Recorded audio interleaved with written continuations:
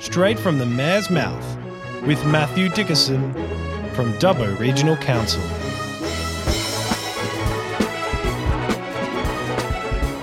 Hello everyone and welcome to Straight from the Mayor's Mouth. Hello there, Matt. How are you, mate? Yeah, really good, thanks. Always good to be chatting to you. Always good to be talking about council things. I get a bit excited about this each week, actually, because there's Isn't that wonderful? I do as well, actually, to be honest. Yeah, well, there's so much that happens each week, and I just want everyone to know about all this stuff that's happening. Absolutely. You get a bit in a bubble of all these exciting things that happen at council, and then you talk to people out there in the rest of the world, the non-council bubble, and you say, oh, what about this exciting thing that's happening, and what about this other fantastic thing? I think, oh, I haven't heard about that. So getting a chance to talk about it with you is great, but also people obviously listen to the podcast, they download it, and it gives them an opportunity to hear more and find out more about what's happening, because there's a lot that goes on, and we've got a large LGA now, 7,536 square kilometres approximately, so there's a lot more that goes on when you start to encompass things that are happening in Wellington as well. Yes, so, absolutely. Yeah, it's exciting, there's lots of things happening, it's all good news and fantastic. Mate, look, I must admit, though, when you're out there, you're walking around, you're meeting people every sort of day, and you're hearing this stuff, and you're hearing about what's going on there, and that's part of the reason why I must admit I enjoy doing this as well with you. Now, you know what, though, when you're looking out there right now, hasn't it been beautiful with this weather lately from the point of view of the little bit extra rain and how green it's looking around the place as well? A bit of rain around, and I'm not sure if it was predicted for quite as much as we did get in the end, but I'm not sure that I'd like to be a weatherman, because it's just trying to get your predictions right. Yeah, well, they keep sort of saying we're meant to have this dry winter, but it doesn't really seem to be happening so much so. No, which is probably good. I mean, every now and again when I hear the farmers talking about the fact that it's been a bit dry, a bit of rain will be needed, it seems to have been coming. So that's always good. Yes. And with so many other things happening in our community and our economy really going along quite well, if the farmers in the region, again, we've only got 2.5% of our employment in the Dubbo Regional Council local government area. So it sounds like farming's not that important for Dubbo, but there's not a lot of employment in our LGA, but the farming in the region. So when you go out west of Dubbo and you start to look at all that money that comes through Dubbo from the farmers, even though you might look at the data and go, well, farming's not that important, 2.5% is not that much. It's what they do with that though, isn't it? Well, it's not so much the farmers that live in our LGA. They're certainly important for that 2.5%, but the farmers around the region, the money they bring to Dubbo is very important for our economy. So you really do notice it when there's a good, strong season. And if we can have a couple of those in a row before the next drought or flood comes along. The inevitability of that for sure. That's right. But that really bodes well for our economy with so many other things happening as well. Yeah. Now, speaking of things happening, it was great to see Samuel Johnson here in town there during the week as well. So, now, did you get a chance to meet Samuel? I did. Actually, he rang me a few months ago and talked about a whole range of things that he's doing. And look, I think he's very positive in what he wants to do for Dubbo. He wants to put Dubbo on the map. And certainly he did a few things while he's in Dubbo. And actually, he went around the region, visited a few other places around the region. But it's all about getting this precision medicine in Dubbo. Of course, people would be familiar with the story that unfortunately his sister was diagnosed with cancer when she died. Obviously, terrible story from there. But Samuel's turned that around to be a positive, as hard as it is to turn the death of a sibling into a positive. He's really turned that into a positive. He's created this foundation, this charity called Love Your Sister, doing some fundraising for that. He's raised an incredible amount of money, somewhere in the vicinity of $20 million so far. Wow. But what he wants to do with that and where he wants to use Dubbo for this is he's really talking about precision medicine in terms of cancer treatment, where you really drill down to exactly the right drug that's used for the particular cancer treatment. And he talked about this in very generic terms, but again, the logic makes sense. Is this genome therapy? Is that the Correct. type of stuff? Yes. Yeah, that's right. And so I won't profess to know enough about the technical details. I really only know what I talked to Samuel about. And again, he did ring me a couple months ago. We had a good conversation on the phone about all of this. And he said, I'm coming to Dubbo, want to sit down and talk to you about it, which he did while he was in Dubbo this week. And so that sounds to me like it's sensible and logical. The exciting part for us is that he wants to use Dubbo as the first. Right. Once he gets Dubbo up and going, he believes within 3 years he'll get to the point where it can be self-sustaining. So at the moment, he's doing fundraising for it. That's really the main objective of him being in the region. But after that 3-year time frame, he believes it can be self-sustaining, where essentially the treatments and the money that will be utilised by the government and by pharmaceutical companies basically gets to the stage where it's paying for that process. And because you can do it in a more cost-effective way, where you're not just doing or giving people drugs that should work, you're giving people drugs that will work. Now, I'm probably going too far. Yep. You probably should go and read more information on Samuel Johnson's It website. certainly sounds like it's like targeted therapy, and from the start, whereby instead of, I'd suggest, going in like the typical sort of cancer treatment is with chemotherapy, you just sort of, you get a handful of drugs, you just get whacked by this handful of drugs, and we hope that out of all of those, that some of them will start to do the trick. This seems to be a way, I'd suggest, where they, right from the start, they do a genome running of the actual type of cancer. They work out from that specifically what type of chemotherapy drugs are going to best be effective, and then they start that from the start, I think. Is that pretty much how this sort of thing works? Yeah, that's in general terms. And again, I should say that I'm not an expert on the processes. Both aren't, aren't that's we? right. That's So I'd recommend people that want to know more details, don't just take my exactly general right. word for it. Yes. Have a look at some of the stuff that he's doing with Love Your Sister. But one of the points that he made, which I thought is absolutely relevant, is that if you live in a regional or remote area in this nation, you're 20% more likely to die from cancer. Is that right? Now, that's a big number. Is that from lack of treatment or lack of facilities, resources? Lack of facilities. Or? And I actually spoke to Samuel about this, and I did separate research several years ago when I was doing some work around trying to promote regional areas and things that are needed in regional areas. And the number that I had from that research was 7. People in regional areas have a life expectancy 7 years less than people living in metropolitan areas, purely down to the access of health facilities. Right. Now, one of the things that's interesting on that, the flip side of that, is that the cleaner air and the better environment for you to live in, if all health facilities were the same, you would actually have a longer life expectancy in regional areas because you've got, again, that cleaner air, you've got a shorter commute to work, you've got a much less stressful living environment. But unfortunately, what happens in regional areas, people say, I've got this little lump, I should get it checked out. It's too far to get to someone from a medical perspective to have a look at that. Or you visit your GP and they say you really have some tests on that. Yeah. The closest place you can have those tests done might be, if you're out in regional areas further, it might be Dubbo, or might be in Sydney. Or you need to have ongoing treatment for that. You're going to have to go and have that treatment every day for the next 6 weeks. We haven't got that available here in Walgett or Burke or Warriner.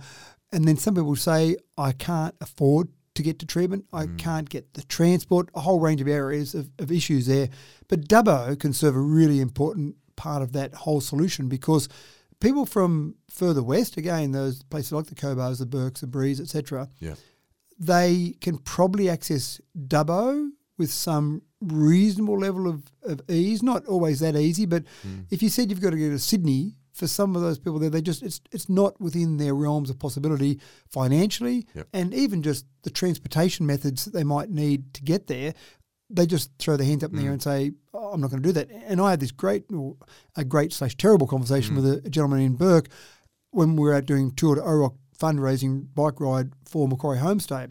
And he had a conversation with myself and the other bike riders there, and he said, based in Burke, the diagnosis he had and the treatment that he had initially needed him to get to Dubbo for an extended period of time. He said, I simply couldn't afford the motels. I couldn't afford to go to Dubbo for the length of time that I was required to do that. And I'd almost given up to the point of saying, well, I'm just going to have to die earlier. And then he heard about Macquarie Homestay. He could then come to Macquarie Homestay. He could actually afford to stay there because it's basically mostly covered by IPTAS funding, a small amount on top of IPTAS funding. And he had the treatment that he needed. And he spoke to this group of bike riders saying, I'm here today because of previous Tour to Orock rides and the money they've raised for Macquarie Homestay. I wouldn't be here today if I didn't have Macquarie Homestay to stay at. As you say, a sad but a great story from the point of view of getting a really positive outcome. So these are the sort of things, and I talked to Samuel about some of those sort of stories. So I think in terms of getting Dubbo set up as a central point, absolutely vital. The other nice thing was we did all this at the Western Plains Cultural Centre, and of course, hanging on the wall. Absolutely. There's a big picture of him right there, isn't there? Now, he had a good story to tell about that as well.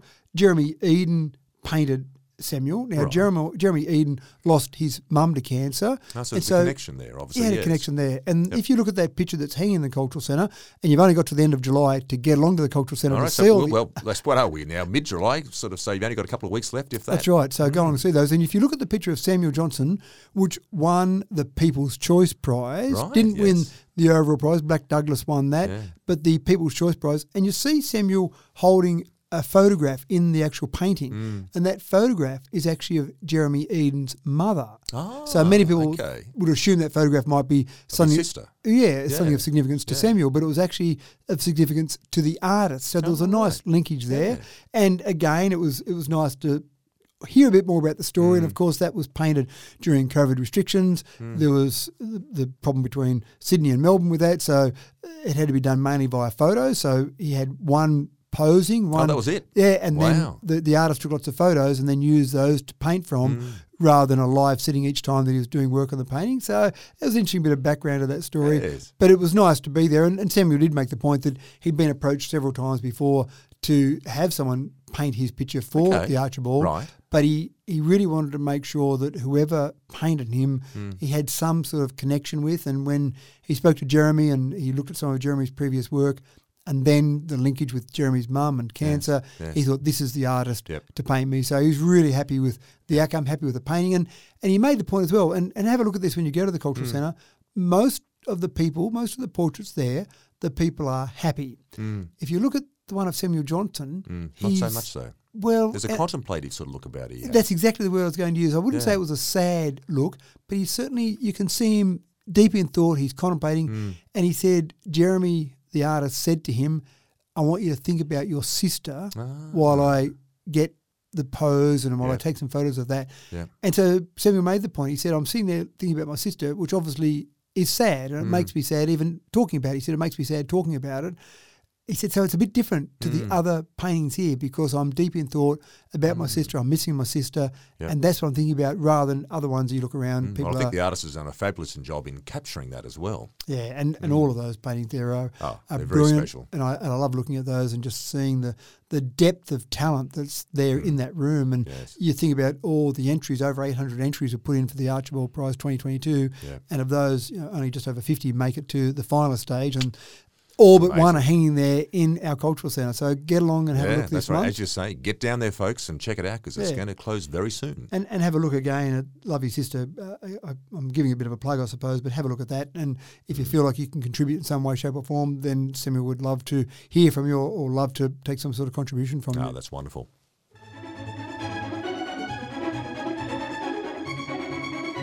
Now, I think it was last week or the week before on the podcast, we talked about the Benolong Bridge repairs. Now, this is the bridge out there on Benolong Road. I'm right in saying that? Is that right, Correct. Matt? Yep, Correct, that's right? Now, out there on Benolong Road. Now, this bridge has some structural damage done to it, and because of that, the load limit has had to have been reduced. Now, it appears as though while the new bridge is being fixed, you've managed to sort of decide as a council to maybe repair this bridge so that the load limit can then be increased again. Is this correct, Will? Yeah, basically that's it. So the bridge we had to impose a 15-tonne load limit on it. We've got a new bridge being put in. We've got the budget for that. We've got some funding for that bridge. We've done some land acquisition, some compulsory land acquisition around the bridge there to basically make it a better path for people to drive across the new bridge once it's constructed. Good. And we've got a plan there that by April next year, April 2024, that new bridge will be up and done and constructed. Wow, that's pretty quick, really, when you think about it. It's a lot of planning that's gone into this stage, so we didn't decide yesterday. I was thinking normally these things take a bit longer than that, but that's really impressive. Well done. It's taken a while to get to this point, but when our staff were out there doing some work preparing for that, they noticed that the old bridge, the existing bridge now, which doesn't look like it's in great condition, but structurally it's been sound and people have been using that bridge. Yeah. We had some staff look at that and looked at the fact that some of the major structural beams looked like there were some cracks in them. So very quickly they got some experts in, some engineers in to look at that, and they immediately said, you've got to reduce the load limit. You've got to reduce it down to 15 tonnes. Now, that's not great for all the farmers mainly in that area, but people that need to use that bridge for transporting various goods. Even I had one farmer talk to me about the fact that sometimes he might walk some of the cattle from one side of that bridge to another because he's got farms on both sides of the creek there, and walking them across there. Now, if you've got a 15-tonne load limit... It's probably only 15 cattle. Well, they're not quite that heavy, but... That's probably true, actually. You're right. They're probably about 300 k's each, aren't they? Yeah, 300 or 400, but you probably get to the stage where you might end up with, say, 30 or 40 cows going across that bridge. Suddenly you've hit the load limit. So you've got to count them off. Okay, we've hit a certain number. Right, now just wait till they're off and then we can move some more on there. things like that. How do you control that with cattle? Oh, That'd be that's fun. exactly right. Mm. But there was certainly an incredible cost that people in that area have said to me, an incredible cost to them for having to go around the detour. And this is more once harvest season hits. Yeah. And so some of them even said to me, if there's repairs that aren't going to be too expensive, we'll even contribute if you need, which I think was a very generous offer from some of those farmers that are in that area. This bridge is to the people in that area there. Correct. Now, we didn't just put a load limit on a 15 tonne and say, that's it, bad luck, we'll just move on. As part of that process, we did say, load limit immediately. And the example I've given is I compare it to when you're at the airport, you're about to catch a flight, and then the announcement comes over and says the pilots have done an inspection and they've got a safety concern about the plane, so we're not going to fly yet. Not too many people storm the counter and say, I don't care about the safety issue, I don't care about the light being on. I want to get to Sydney. That's right, I want to get down there straight away, right. fly regardless. Yeah. People get a bit annoyed or frustrated or disappointed, but they don't say, let's just fly anyway. Yeah, that's they right. respect the safety side of it. Absolutely. And that was the conversation I had with farmers out around the area. They respected the safety. I don't want to be the mayor of a council that says, she'll be right, mate. And then we have someone in their truck or their header or whatever it might be at the bottom of that creek, knowing that, well, we knew about that. We could have stopped it, but it'll be right. But, well, actually, look, you're spot on there. And in regards to, so from a council's perspective, what sort of money are we talking here just for the repairs? Well, that was the first thing we had to do. We had to find out how much. Yeah. We've identified an issue. We've immediately put a 15-tonne load limit on it. Then we've said, okay, now we need some engineers to have a look at this to see if we're going to do some repairs on that, what would it cost us and how quickly could we do it, keeping in mind that by April next year, we'll have a new bridge in place. So if they came back and said, you needed to spend $1 million on it, we'd say, well, hold on, I don't think we should be spending $1 million on that. We've got some money we're spending on a new bridge. Maybe that's more important to spend that kind of money on. Yeah. So get us an idea of a price and get us an idea of a time frame so we can actually make a decision on that. Yeah. So we had the engineers come back to us very quickly, which I was very impressed with, and they said it's going to cost you $119,000 to repair that, and we can get it done by the middle of September. Okay. Which gets it done in a short enough time frame that we think obviously will help out farmers around that harvest time. So we That basically seems said, like a pretty reasonable outcome to me, personally. well, again, I'd prefer not to spend $119,000, but I also understand the importance of that. Yeah. And we haven't gone back to the farmers in that area and said, okay, everyone cough up 10 grand and then we'll go ahead with it. Yep. We've said, no, we think this is an important enough piece of council infrastructure. This is part of our infrastructure. This isn't a part of infrastructure that's controlled by the state government, for example, or owned by the state government. We as a council own this, so we'll own the problem. Yep. $119,000, we'll go ahead and get that repair done. So once that repair is done, the load limit will be able to go back to its normal load limit? Yeah, that's right. 44 tonnes is the typical load limit of most bridges you see in a local road network, and that's the load limit that people expect for loading up their various vehicles. So when that repair is done, by the middle of September, that'll be back to the 44-tonne limit. That'd be great because harvest normally comes up around November, December and things like that as well. So. That's right. So, and it's not too bad a time frame in terms of where we are now. It's really 2 months or a little bit less than 2 months, which seems fairly reasonable for a fairly major construction. One of the things that's interesting is probably the longest part of that is actually getting the timbers, the actual materials that we need to do the repair. The actual repair job will take less time than the sourcing the materials. Which is a bit of an indication of what we see. We're, I think, across the building industry in general, isn't Correct, it, right now? That's exactly it. Right,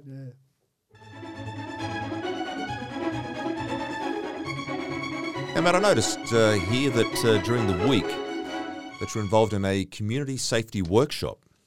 Now, is this in response to a lot of the talk in regards to what it's been, I suppose, just general crime in town? Is this a way that council is looking at maybe addressing this as an issue? Yes and no. Okay. To make it clear for you. Radio.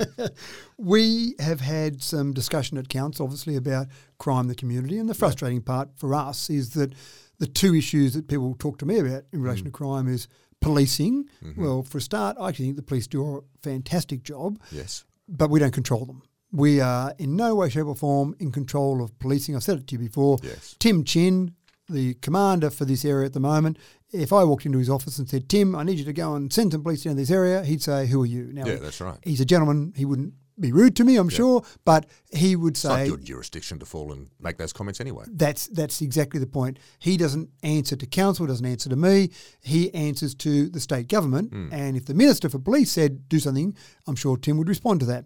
The second part that people tell me is that we need the sentencing laws stronger. We need to lock up these people that are doing this sort of stuff. Now, there's a whole range of argument about whether locking people up is effective. I don't want to get into that particular debate and discussion. But again, council doesn't set sentencing laws. The state government decides what the penalties are for various crimes. Now, people also tell me that the magistrates are too soft, and again, that's a whole other argument I don't want to enter into. But the whole idea of telling magistrates how to go about their sentencing, the magistrates are designed very specifically to be independent, and so even the state government doesn't start to tell the magistrates what to do. The whole independence of the magistrates is very important to our legal system. So we don't control any of that. Now, you may remember there was a concept or a discussion brought forward to council for a resolution about holding a crime summit. I do remember it, yes. And so councillors debated that topic, and as a result of that, councillors decided not to go ahead with the crime summit. We didn't think that would be good in terms of solving the problems because we don't get the chance to use any of our powers to actually solve any of the problems. And all it seemed like it was going to do was to advertise to the world that, hey, we've got crime in Dubbo. Obviously, you've got crime in all across the state. Yep. We'll talk about that soon, actually, as well. There's some other things we can talk about with that, yes. Yeah, and so we don't think councillors made a decision not to go ahead with any sort of crime summit because it seemed like it would be advertising that our problem is particularly worse than anywhere else in the state, which I don't think it is. And when you look at some of the latest crime data, which we've talked about before, again, you just look at that rolling 12-month and the change in the first quarter of this year. I quoted some of these figures before. For example, motor vehicle theft, which people often talk about, across the entire state went up by 4.6%. Across the Dubbo Regional Council, LGA, it went up by 0.3%. So it still went up, but across the state, it went up a lot worse. Break and anti-individual dwelling, for example, went up by 1.2% across the state, went down by 6.5% in the Dubbo Regional Council area. Sexual assault went up by 0.6% in the state, down by 16.3% in the Dubbo Regional Council area. Again, this isn't saying there's no crime in Dubbo, but our police and the processes that are in place are aware of this. They're taking action, and I think they're having a fairly reasonable effect on it. I'd love to see zero crime, absolutely. But I also live in the real world and realise there's going to be crime. Now, Matt, look, one of the things I want to talk to you about too in regards to crime is that across some sections of our community, look, you have been accused of the fact that you're literally burying your head in the sand over crime in Dubbo. So what's your response to that?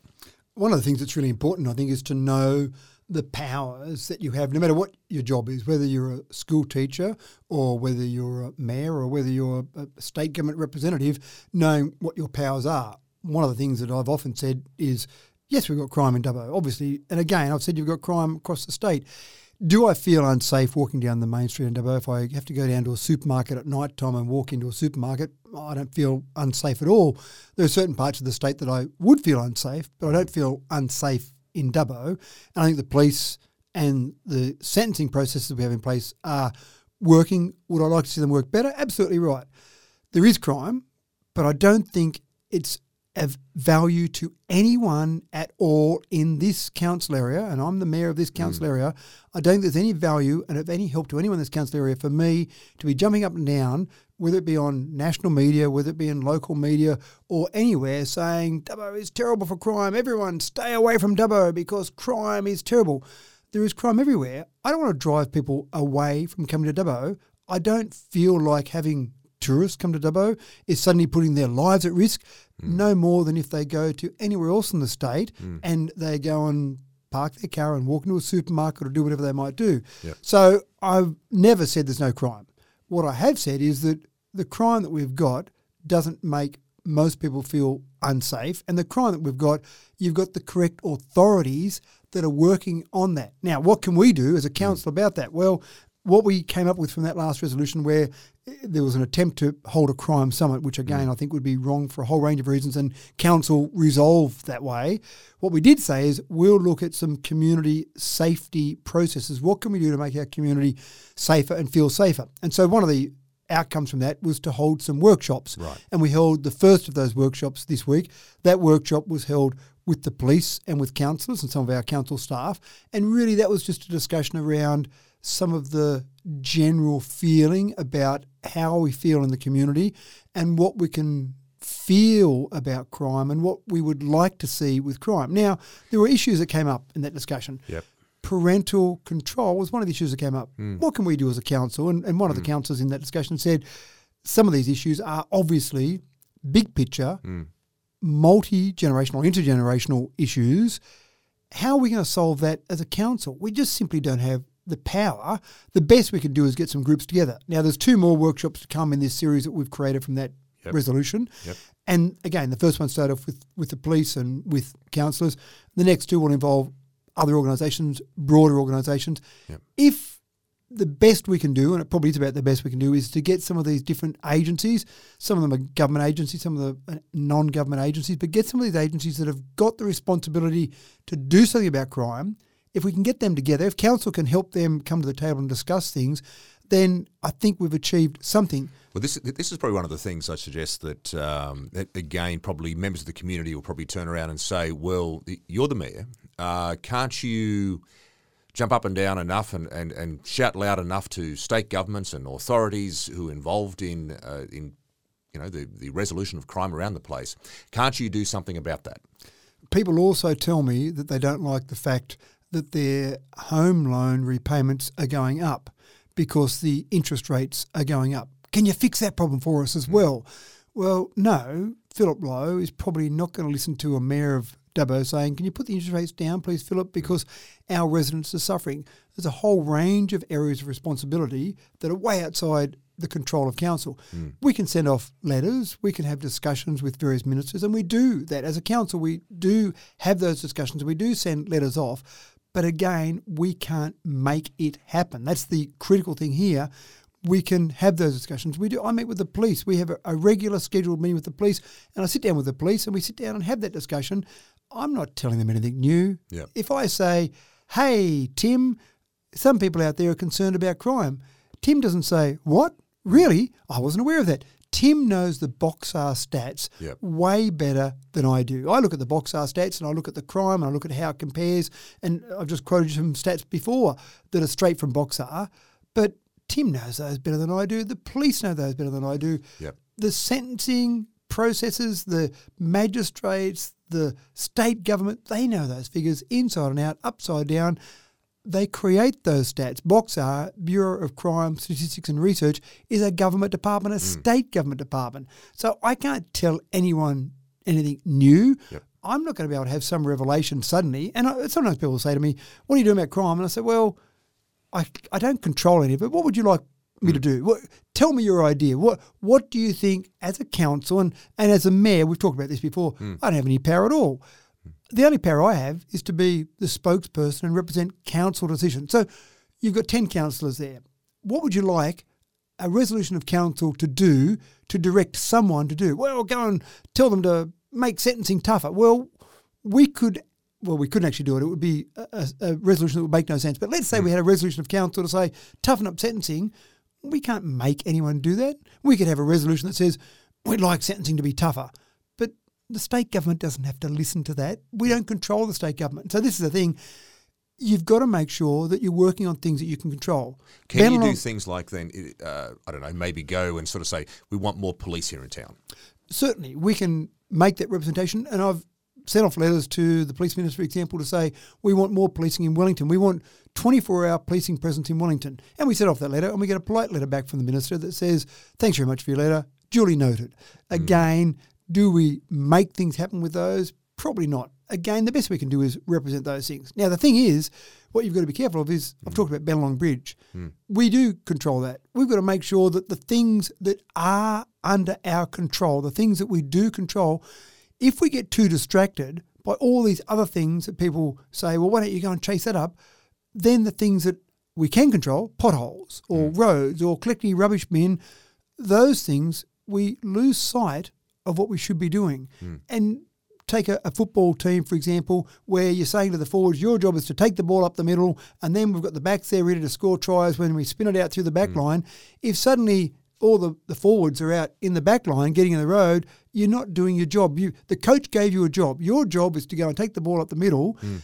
then leave it for the backs to go and do their job. And it's a bit the same as this. You've got to make sure that you know what your job is. Yep. We've got a Local Government Act that says fairly clearly, there's some ambiguous areas in there, but fairly clearly what our responsibilities are. At no stage in the Local Government Act does it say we control the police or we control sentencing.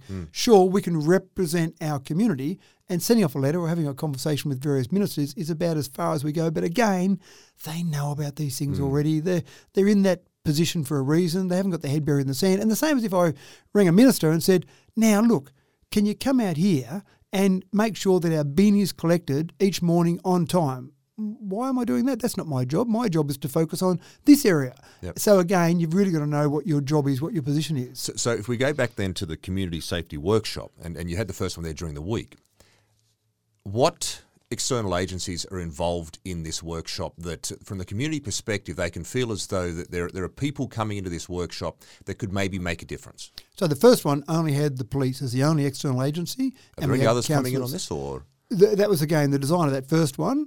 And then as we go forward to the other workshops, and our staff are organising these, they'll bring in other groups. So they'll bring in the Department of Communities and Justice, for example. So there's another department that'll come in, along with the police, I imagine.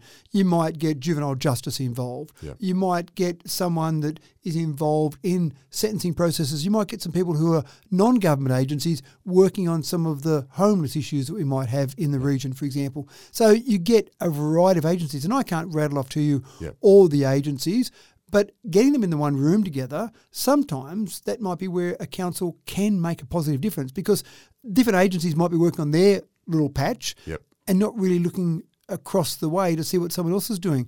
One thing that we may have identified already is that a lot of these agencies, both government and non-government agencies, they might work during business hours largely because their staff are working during business hours. So we might be over-serviced during the day, but then at night time might be under-serviced. Is there some way we can help address that problem, for example? Yep. But again, we wouldn't be the ones addressing it. We simply don't have the budget or the power to go and address it. Yep. The best we can do is to get different groups talking. But again, it's a bit insulting to say to these groups, council, we'll come along and we'll fix the problem for you. They're all doing their work, and I think in the main... I'm sure they're all aware of the fact that if there's problems in an area, that they would know about it. That's right. And in the main, I think they all do a really good job. Whenever I've talked to any of those individual groups, any of those individual departments or organisations, I think, they're doing a really good job. Now, are they solving the problems that people would like to have them solve today? Probably not. And there's a whole range of reasons. And again, some of these problems we've got have been built up over multi-generations of issues. It's pretty hard to expect, or even maybe a bit simplistic to expect, that you click your fingers and suddenly you've got a solution to all of these problems. So these are tough problems. We've got government departments working on these tough problems. Council can't really solve these problems. And I suppose that's the point I make. We've got enough to do in the things that we've been tasked to do. And again, if I use your example at school, if someone said, Mark, I don't think the syllabus is right for Year 12 English, can you go and fix that problem? But also make sure you keep teaching your kids, your current classroom of kids, the exact syllabus we've got now, because we've got a HSC coming up, but just go and change the syllabus as well. Well, it's not just a little job for you as a teacher to go along and change the syllabus. It's a whole big process that's got lots of people working on the syllabus on a constant basis to make sure it's relevant, up to date, new texts might be coming in, all sorts of things. Gee, how do I solve that problem? There might be a parent who says, Mark, go and solve that problem for me. It's not really that easy for you to solve the problem. And meanwhile, while you're trying to solve that problem, you're ignoring your current students. You've got a job to do and make sure those students are educated and do a fantastic job, which you do a great job at. Again, you can't do everything, I suppose. You've got to make sure you comply with what you've got to do. So as a final message then, in regards to this, to the residents of Dubbo, as the Mayor speaking out in regards to their fears and concerns about crime in town, what would you say? I still go back to the data. I look at the data and I still say that, yes, we have crime in Dubbo. Yes, we have crime in Orange, in Bathurst, in Wellington. We have crime across the state.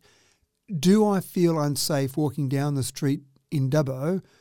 Not necessarily. I feel like I'm okay in Dubbo. It doesn't feel like, in Sydney we see people walk out of a gym in the morning and someone's being gunned down beside them. I don't see that happening in Dubbo. the last 12 months, and when you look at the data that compares that rolling data, for example, that I talked about before, when I look at that and I look at one of the stats which says murders, well, in Dubbo, it says NA, not applicable. We don't have murders in Dubbo. Across the state, it's actually gone down by 17%, which is good as well. Yep. But again, there was that issue in the paper, and I don't want to pick on any other areas. I've got other mayors that I speak to from other areas on a regular basis, but there was that issue that popped up, and one of the newspapers had a wild night of crime across Orange, Bathurst, Benolong and Yes, Carcourt. I saw that, and it was on the news there the other night as well. It opened up with an issue there of 6 guys that they caught on a video camera breaking into a house in Bathurst, and on the same night there were burnt-out cars in Orange. Same night they had burnt-out cars in Molong. So this seems to be, from what I can gather, the same issues which people are raising here in Dubbo, and not just here. They're all over the place, and particularly around the Central West right now we're seeing this. And you've got to be careful that you don't try and make Dubbo look worse than everywhere else. So there is crime, and again, we've seen some of those reports in other areas. Yep. You don't want to make Dubbo look like it's worse, because you do get that reputation then, and that harms tourism, that harms people moving to your community, that harms your entire reputation, and it can take a long time for a negative perception to be eradicated. Now, Absolutely. way back in 2005, we had issues with the Gordon estate, the old Gordon estate, which doesn't exist anymore. Riots was the word, that's right. Yes. Now, I was on council at the time, I wasn't the mayor at the time, but hearing people, I had friends of mine ringing from City saying, mate, are you okay out there? You've got riots out there. Well, they weren't riots. Sure, they burnt out a police car in Gordon estate. That's not good. But riots mean riots. I imagine that people are marching down the main street of Dubbo with pitchforks and with burning fires and effigies and maybe the national flag being burnt. I didn't really know what was going on in Gordon estate when I walked down the main street of Dubbo. So it wasn't riots throughout Dubbo. But again, it took a long time for us to get past that. The last thing that I want to do as mayor of this community is leave a reputation for some terrible crime spree. Now, again, I'm not having a go at the mayor of the day. Alan Smith was mayor at the time. I'm not saying it was his fault that riots were being reported, but I'll do everything I can to protect a good reputation in Dubbo. And that doesn't mean burying your head in the sand. That means taking the appropriate action and also understanding my powers. That's a really important thing. Don't think you're more powerful than you really are, even to the point where people say, what are you doing about it? About anything. It doesn't matter what it is, whether it's Benolong Bridge or whatever it might be. One of the things that I've said many times is that a mayor is largely powerless. A mayor is representative of decisions of council. And I represent those decisions of council, and I take that very seriously, that I don't go off willy-nilly and quote a whole range of things. I mean, the 3D printer toilet's been an interesting one. I did, people talked about that and said, oh, this is a great little project of yours. I said, well, it's not a project of mine. It was brought to council. Matt Wright, as a councillor, brought it to council as a notice of motion, and then council discussed it, debated it, and then we resolved as a council that, yes, we would go forward with a 3D printer toilet. So it wasn't my little pet project or my little thing that I wanted to do. It was a good, sensible process that I fully supported. Which you promoted and this sort of stuff in a positive way. And that's part of my job. Yeah. If you look at the roles of the mayor, it's to be the spokesperson for council resolutions, for council decisions. Further than that, then when we put that out to tender, a tender came back. Now, if councillors didn't like the idea of a 3D printer toilet, when we got the tenders, councillors could have said, no, we've changed our mind. We don't want to go ahead with this now.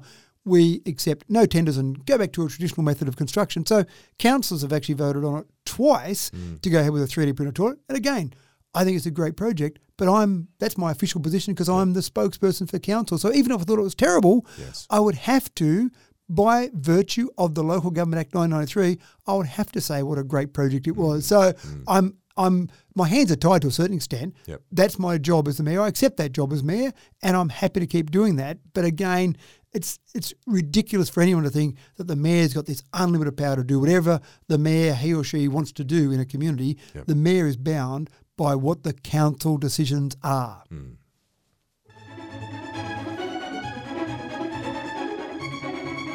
Now, speaking of voice and where things work within what our capabilities are, there's obviously a big referendum vote coming up very soon on the voice. Now, we don't have to go back into the details in regards to what this is all about. We only have to watch the news in the morning, at night. There's plenty of talk about the voice. But from local council perspective, do we have a role to play here? It's a really interesting one, actually. Some councils across the nation, and I've talked to some of the mayors and councillors at some of these councils, have taken a formal position. I haven't actually heard of any council that's taken a formal position of saying we encourage our residents to vote no in the referendum. Certainly I've come across some that have encouraged the residents to vote yes. So they've got a formal position on council to vote yes. Now, we've discussed this at council and we've got a formal resolution that we've come up with, which is a bit different to that. One of the issues that we certainly discussed at council was we don't think it's council's position to tell you how to vote. We don't do it for a state election. We don't do it for a federal election. Certainly don't do it for local government elections. Why would we tell people when it's a referendum where in the secrecy of your polling booth, you tick a box beside a yes or a no? That's our whole democracy is based on the fact that it's a secret ballot. You don't have people with guns. You don't have people unfairly or unduly influencing a vote. Why would a council go and start directing an entire community to vote in one way or the other? So we've very deliberately said that's not our role to play. But we've got a resolution of council that says we think we've got a role to play in education. Right. And we've worked through that process. We've done a workshop on that already. We've talked about how does that play out? What does that look like? What sort of education? How do we help that? Because the Australian Electoral Commission will be doing some of that, and there'll be various national campaigns that we'll see for yes and for no. So there'll be people out there, but we think at a local level we can still play a role. So there. how's that going to look like from the point of view of council with educating people on the voice? I don't know. Okay. And I haven't got a resolution to back me up on this. All I've got is a resolution that says we will look at some things, we'll look at a workshop, and we'll come forward. There'll be a report that will go to council, and council will debate that at a council meeting, and we'll formally resolve exactly what it might look like. Now, might it look like just some social media posts? Might we do some advertising, pay some money for some advertising on making sure you find out the information? Might we run a panel, for example, where we have a couple of people for the yes and a couple of people for the no, and have a public meeting where people can hear about that? All sorts of options we've talked about, but I've got no formal resolution to go forward with at this stage yet, but we will have that. The greatest frustration that I have personally, this isn't a formal council position, but personally, is I'd like to know a date. It's between October and December, which sounds like November because it's the only month that falls between October and December. Maybe second or third weekend in November is kind of the date that's been talked about. But when we want to talk about, there's a big vote coming up, an incredibly important vote for our nation coming up on sometime in the future. That's right, yes. It'd be nice to have that definite date because I think that makes it easier. One of the things we've talked about in our workshops is really getting to the point where we tell people to register to vote. Yes. We've had people die in world wars to protect our democracy. Make sure that you honour the sacrifice people have made and actually register to vote and actually go and vote. So that'll be part, I imagine, of our education So potentially program. more of the practical elements surrounding the referendum itself. The practical elements, The but nature also of it, how it giving works and things like that. Yeah, but also giving some people some pointers about here are the arguments on the yes side, here are the arguments on the no side. Make sure you do your research. Yes. We certainly, from our resolution of council at this stage, we certainly won't be directing people for a yes or a no. We'll certainly be saying... Well, you are representatives of all people, aren't you? Correct, that's right. And we'll be saying, make sure you do your research, make sure you educate yourself, and make sure you're enrolled to vote. They're the sort of things. What that will look like, I'll be able to tell you once we've got a resolution exactly what that looks like. But there's a whole range of different options in terms of how that might look. Okay.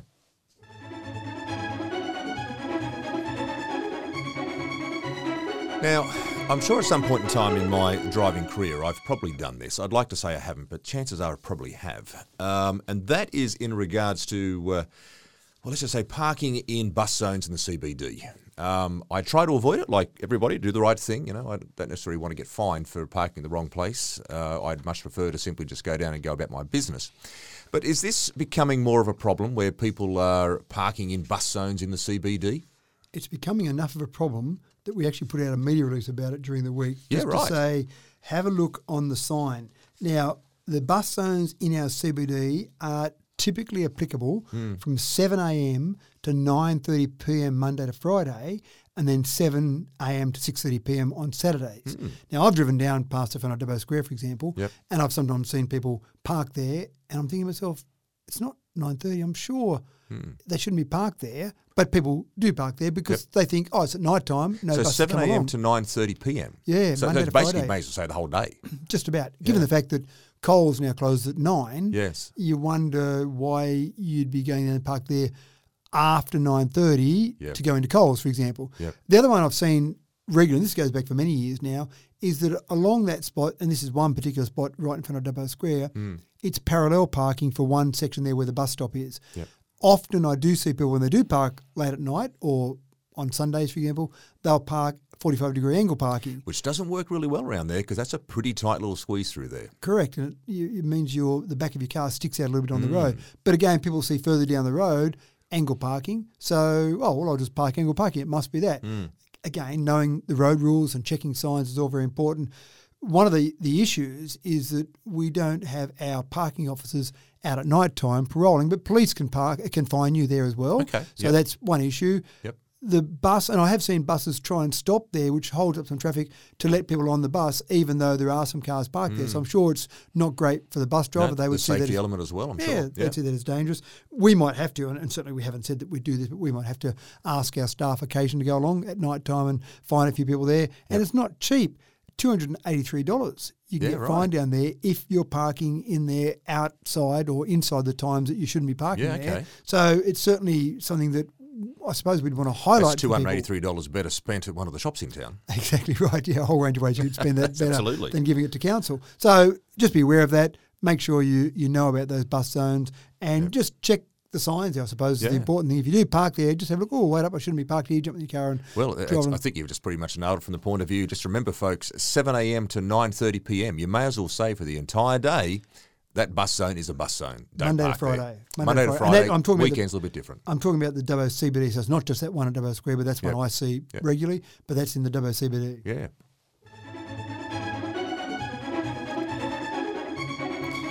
Millers Lane, there's been a bit of work going on up there. Seems to be progressing pretty well.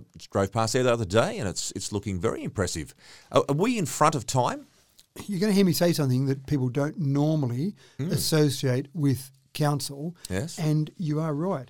We are ahead of schedule. Hey, how good's that? There it is. Now, we did talk about it before, the fact that we would be expecting that to be finished sometime around the end of September. Right, yes. But again, sometimes it's outside our control. The weather's been good to us. Yeah. Things have been progressing quite well. We're looking at the moment that we should have this project finished probably by the end of August. Oh, so somewhere it's around impressive. a month. There's only 4 weeks difference there. Yeah, that's right. Somewhere around a month in advance of schedule. Yeah. Now, you will see next week some traffic opening up there, maybe towards the end of next week. Okay. Again, there'll still be openings and closings at various points. You'll see some new bitumen laid down there, and that surface for that section should be similar to the new Boundary Road extension, where people obviously are pretty happy with that particular road there. It's done very well up there. Yep. So that's all good, but you still will see some closures there because there'll be some line marking. So it might open and close a bit over the next month and a half, but by the end of August, all those works there should finish. And it's a long detour when you've got to go right up to Sheraton Road to get around that particular section there. So I've heard people talk about the fact that they think about their trip and I've got to go down through there. And it made it worse during the week. And it wasn't our staff doing this work, but there was some work being done on the railway crossing on Fitzroy Street. Yep. So people were made thinking, it worse. well, people were thinking, I'll go around that. And there was one of the boom gates that's being worked on down there. Oh, I'll fix up. I won't go down Fitzroy Street. I'll just duck up and go along. Oh, hold on, there's more roadworks there. I've had to go all the way up to Sheraton Road, is what some people told me. So it was a big detour to try and avoid some of that traffic there. But going ahead of schedule, well done to our staff. Keep up the great work. Great job.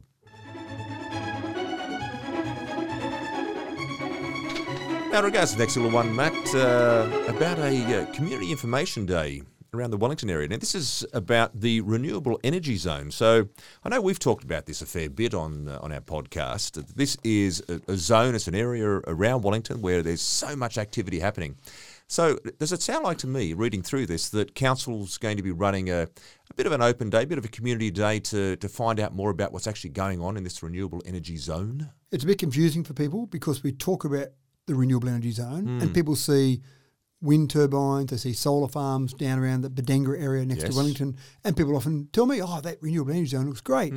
Well, and I'm being a little bit pedantic here, but that's actually not part of the renewable energy zone. The renewable energy zone, and this is the Central West Orana renewable energy zone, refers specifically to projects that will connect to the new Energy Co transmission lines, which haven't been constructed yet. Oh, so okay. all of that work that's being Yep. already completed down there, and more work that's going ahead. Lightsource BP is building a new 400 megawatt solar farm. Yep. There's a new wind farm that's going ahead that'll have over 100 turbines in it. Mm. All of that at this stage that you've seen down there is not part of the res. Some of the new projects will be part of the res. Right. We actually thought it might make sense for us as a council to hold some information days, some information sessions, Yep. maybe in Wellington, maybe around the villages. We haven't actually nutted it out yet in full detail, but I thought it'd be worth mentioning just to let people know that It's things coming are up, happening. basically. Yeah. That's right. And we want to make sure the community's educated, informed. I think it's really exciting. Our council thinks there are a huge number of opportunities. And I attended a community reference group meeting of the Central West Arana Renewable Energy Zone during the week. It's quite a tongue-tying event of the word, isn't it? It is a bit. And one of the things that we heard at that particular meeting was very exciting, I thought. Not everyone in the room was as excited as I was, but we've heard discussions in the past about our res being a 3 gigawatt res. Yep.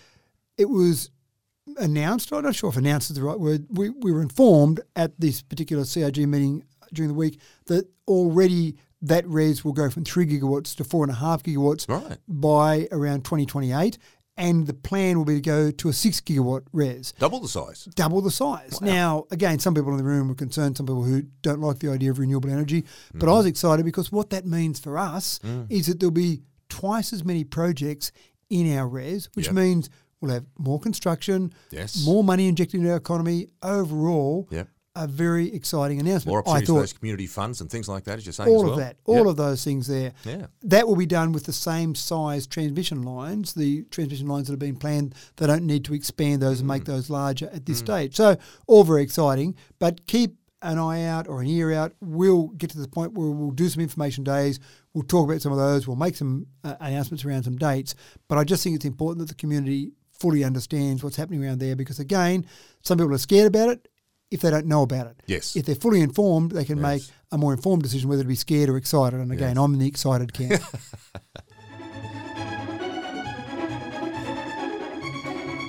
Yeoval, the great little town of Yeoval. Now, one thing I didn't realise, Matt, was the fact that part of Yeoval, or at least North Yeoval, falls under the realm of our wonderful area of the Dubbo Regional Council.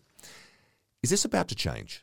Well, not about to change, but we hope will change in the near future. Right. So there's potentially a change. That's right. We've started some discussions. You've got Buckenbar Creek that goes along. Buckenbar Creek. Just don't say that too quickly. That's right. There's the creek that goes along and cuts off a bit of North Yeoval, and that was the old boundary between Cabonne Shire and Wellington Shire Council. Right. With the amalgamation, and I do remember having a conversation with Mike Baird about this one day. I said, maybe with the amalgamations, this is the amalgamation proposed back in, or that occurred in 2016. I said, there might be some support in some areas across the state, Mike, when he was the Premier, that you might have some people who think that changing some boundaries of council areas would make sense.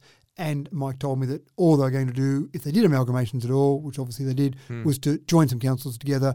It was a whole other process to change boundaries. Not a great outcome for Dubbo at the time and Wellington at the time. Both areas disagree with it, but we've got what we've got now. But one of the things that's interesting, and I did go to a public meeting in Yeoval. In fact, Richard Ivey, the Deputy Mayor, came along with me there and we talked to Yeoval residents there. They've got some things that they want to see happen in North Yeoval under Dubbo Regional Council's responsibility. And they've got other areas they want to see change in Yeoval, which is under Cabonne Shire. And it's just confusing for the residents there. They don't really care what happens. One of the things that we talked about on that particular day, which was one of those classic little bits of frustration, is that when we have things where we've got to do maintenance work, mowing the sides of the road, for example, doing work in North Yeoval. So you get to the creek line, you've got to stop. Well, we've got teams that we send out from Wellington to go out and do maintenance work there. Across the creek, you've got Cabonne Shire doing that work. Someone suggested, could we just pay Cabonne Shire to do that? And I said, well, that's a great idea, and we've actually started some discussions around that. But it would make more sense that North Yeoval was part of... I was going to say, it makes even more sense. It's just combine the two together and make it under one jurisdiction, so to speak. Absolutely right. So the CEO from Dubbo and the general manager from Cabonne have already had some discussions. I'll now send a formal letter off to the mayor to say, we think it would make sense to have a boundary adjustment. Exactly where that is, we'll work that out, but let's just start the discussions at the first point and get to some agreement that generally that would be good for both communities. It would make a lot more sense for one of these days on our podcast, I'd like to talk to you about how these boundaries were originally formed in the first place. That could be a little history lesson for everyone out there, because I'd like to know as well. That'd be a whole podcast, It would be probably 4 or 5 podcasts. Probably right. So we'll start those discussions. It is interesting though, and we're not trying to be harsh on Cabonne. They're trying to be harsh on us. It's just one of those things that makes sense. It probably makes sense down if we go further around Eucarina, some of those areas around there as well. But let's just start with this one. It just seems silly that you've got a town like Yeoval that's cut not through the middle. It's more on the Cabonne side than on the Dubbo side, but it's cut by a creek, and that means that you've got some part in Dubbo and some part in Cabonne. It seems like we could probably fix that problem. So it sounds like a Monty Python episode.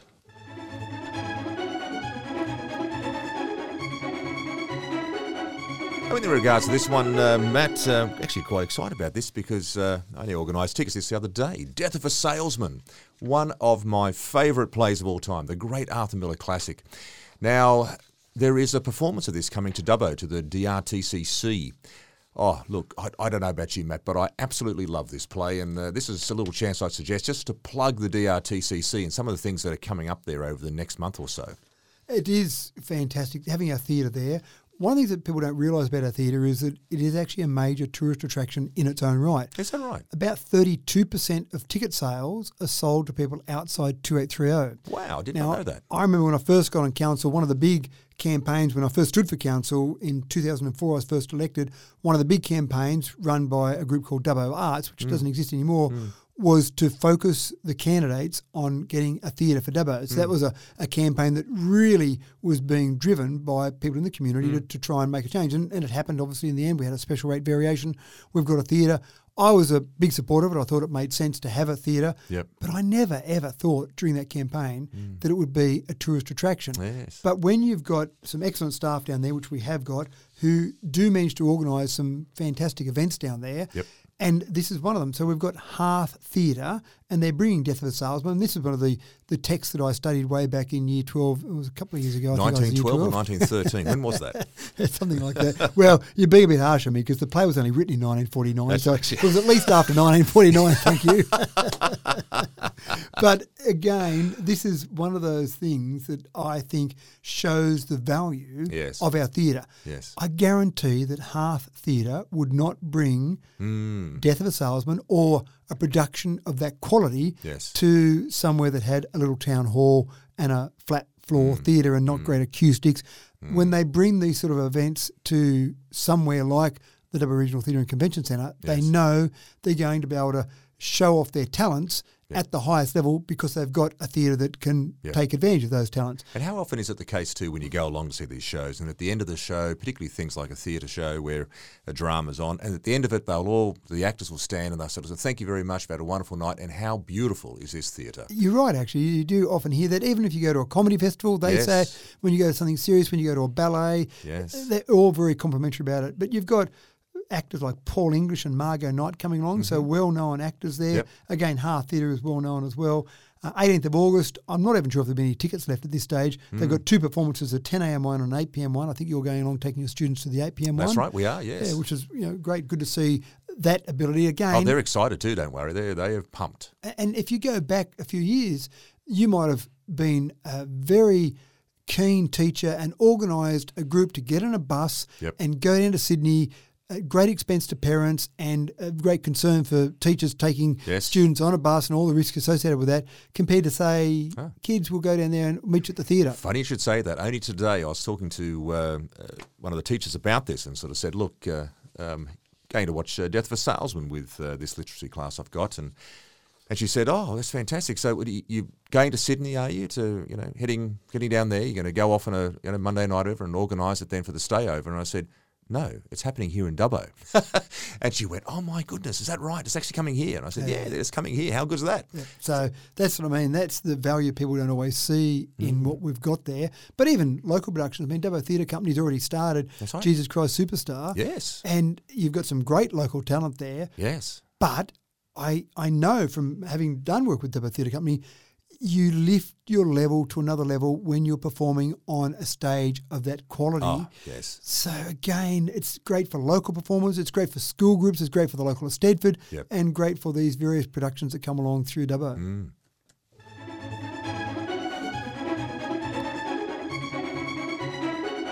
I'm looking at this one here. Coming up this week, it's a very special moment there in Wellington, as the fact you have a citizenship ceremony occurring.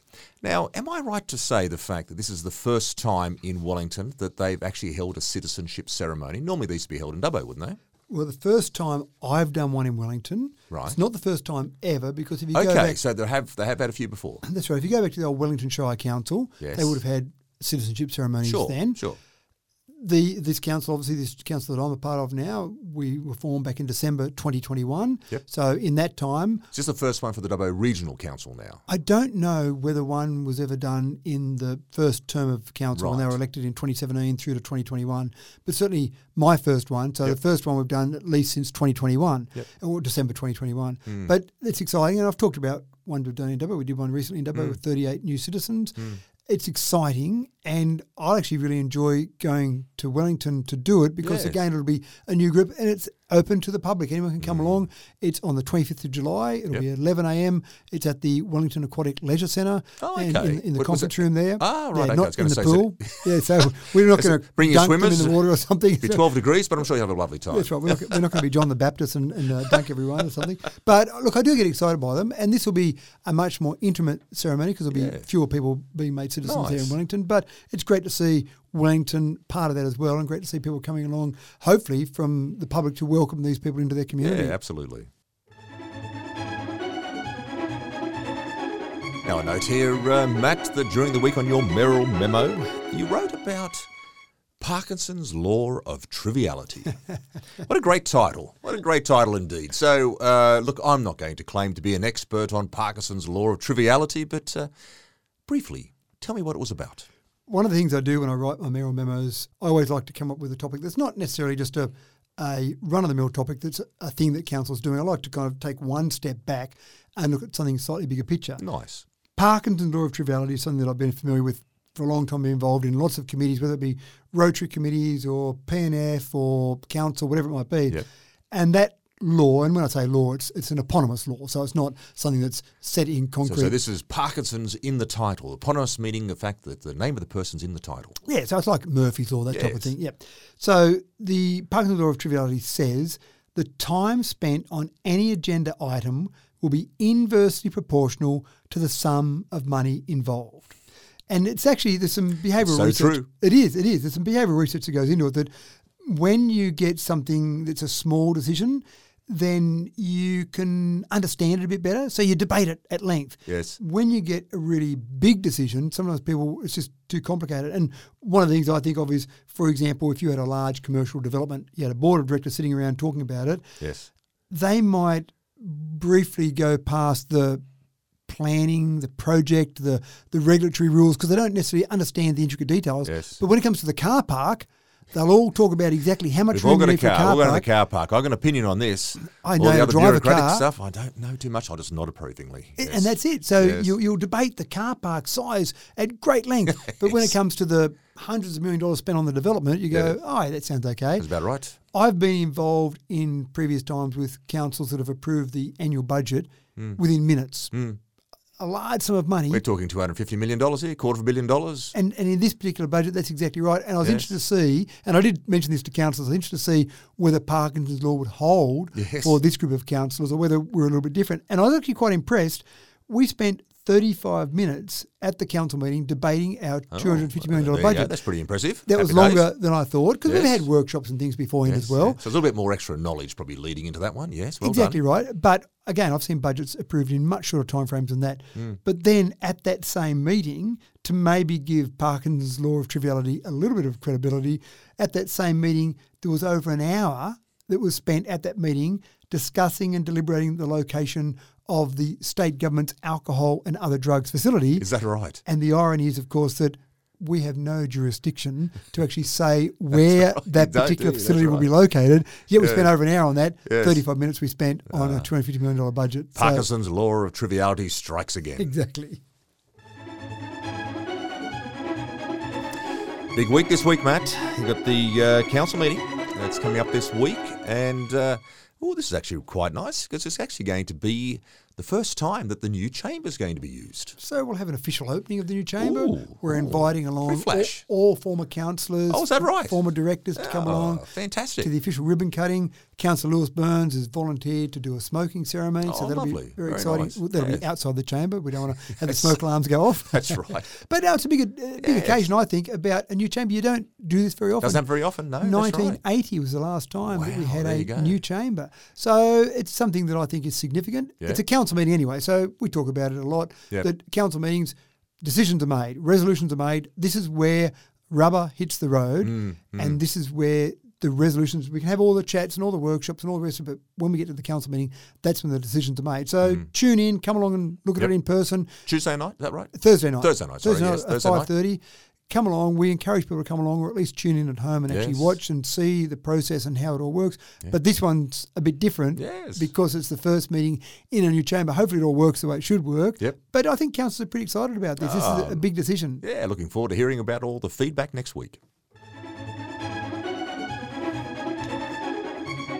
Well, Matt, big program. Got through a lot there today. And of course, at the end of our program each week, a little podcast, you do your Limerick of the Week. So, from this big program today of areas we focus on, what are you going to focus on for your Limerick? Always a trouble to find the highlight of the week because there's so much. I mean, there's so many things we've talked about there. So many things we didn't talk about because there's just not enough time. Yes.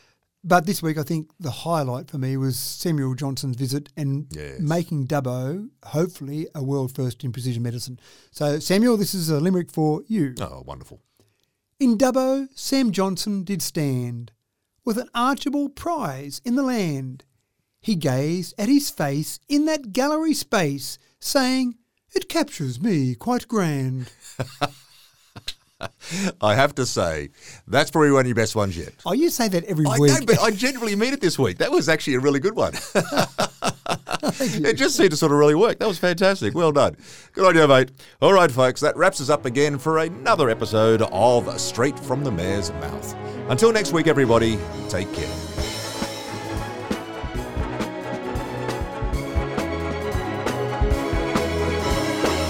Straight from the Mayor's Mouth with Matthew Dickerson from Dubbo Regional Council.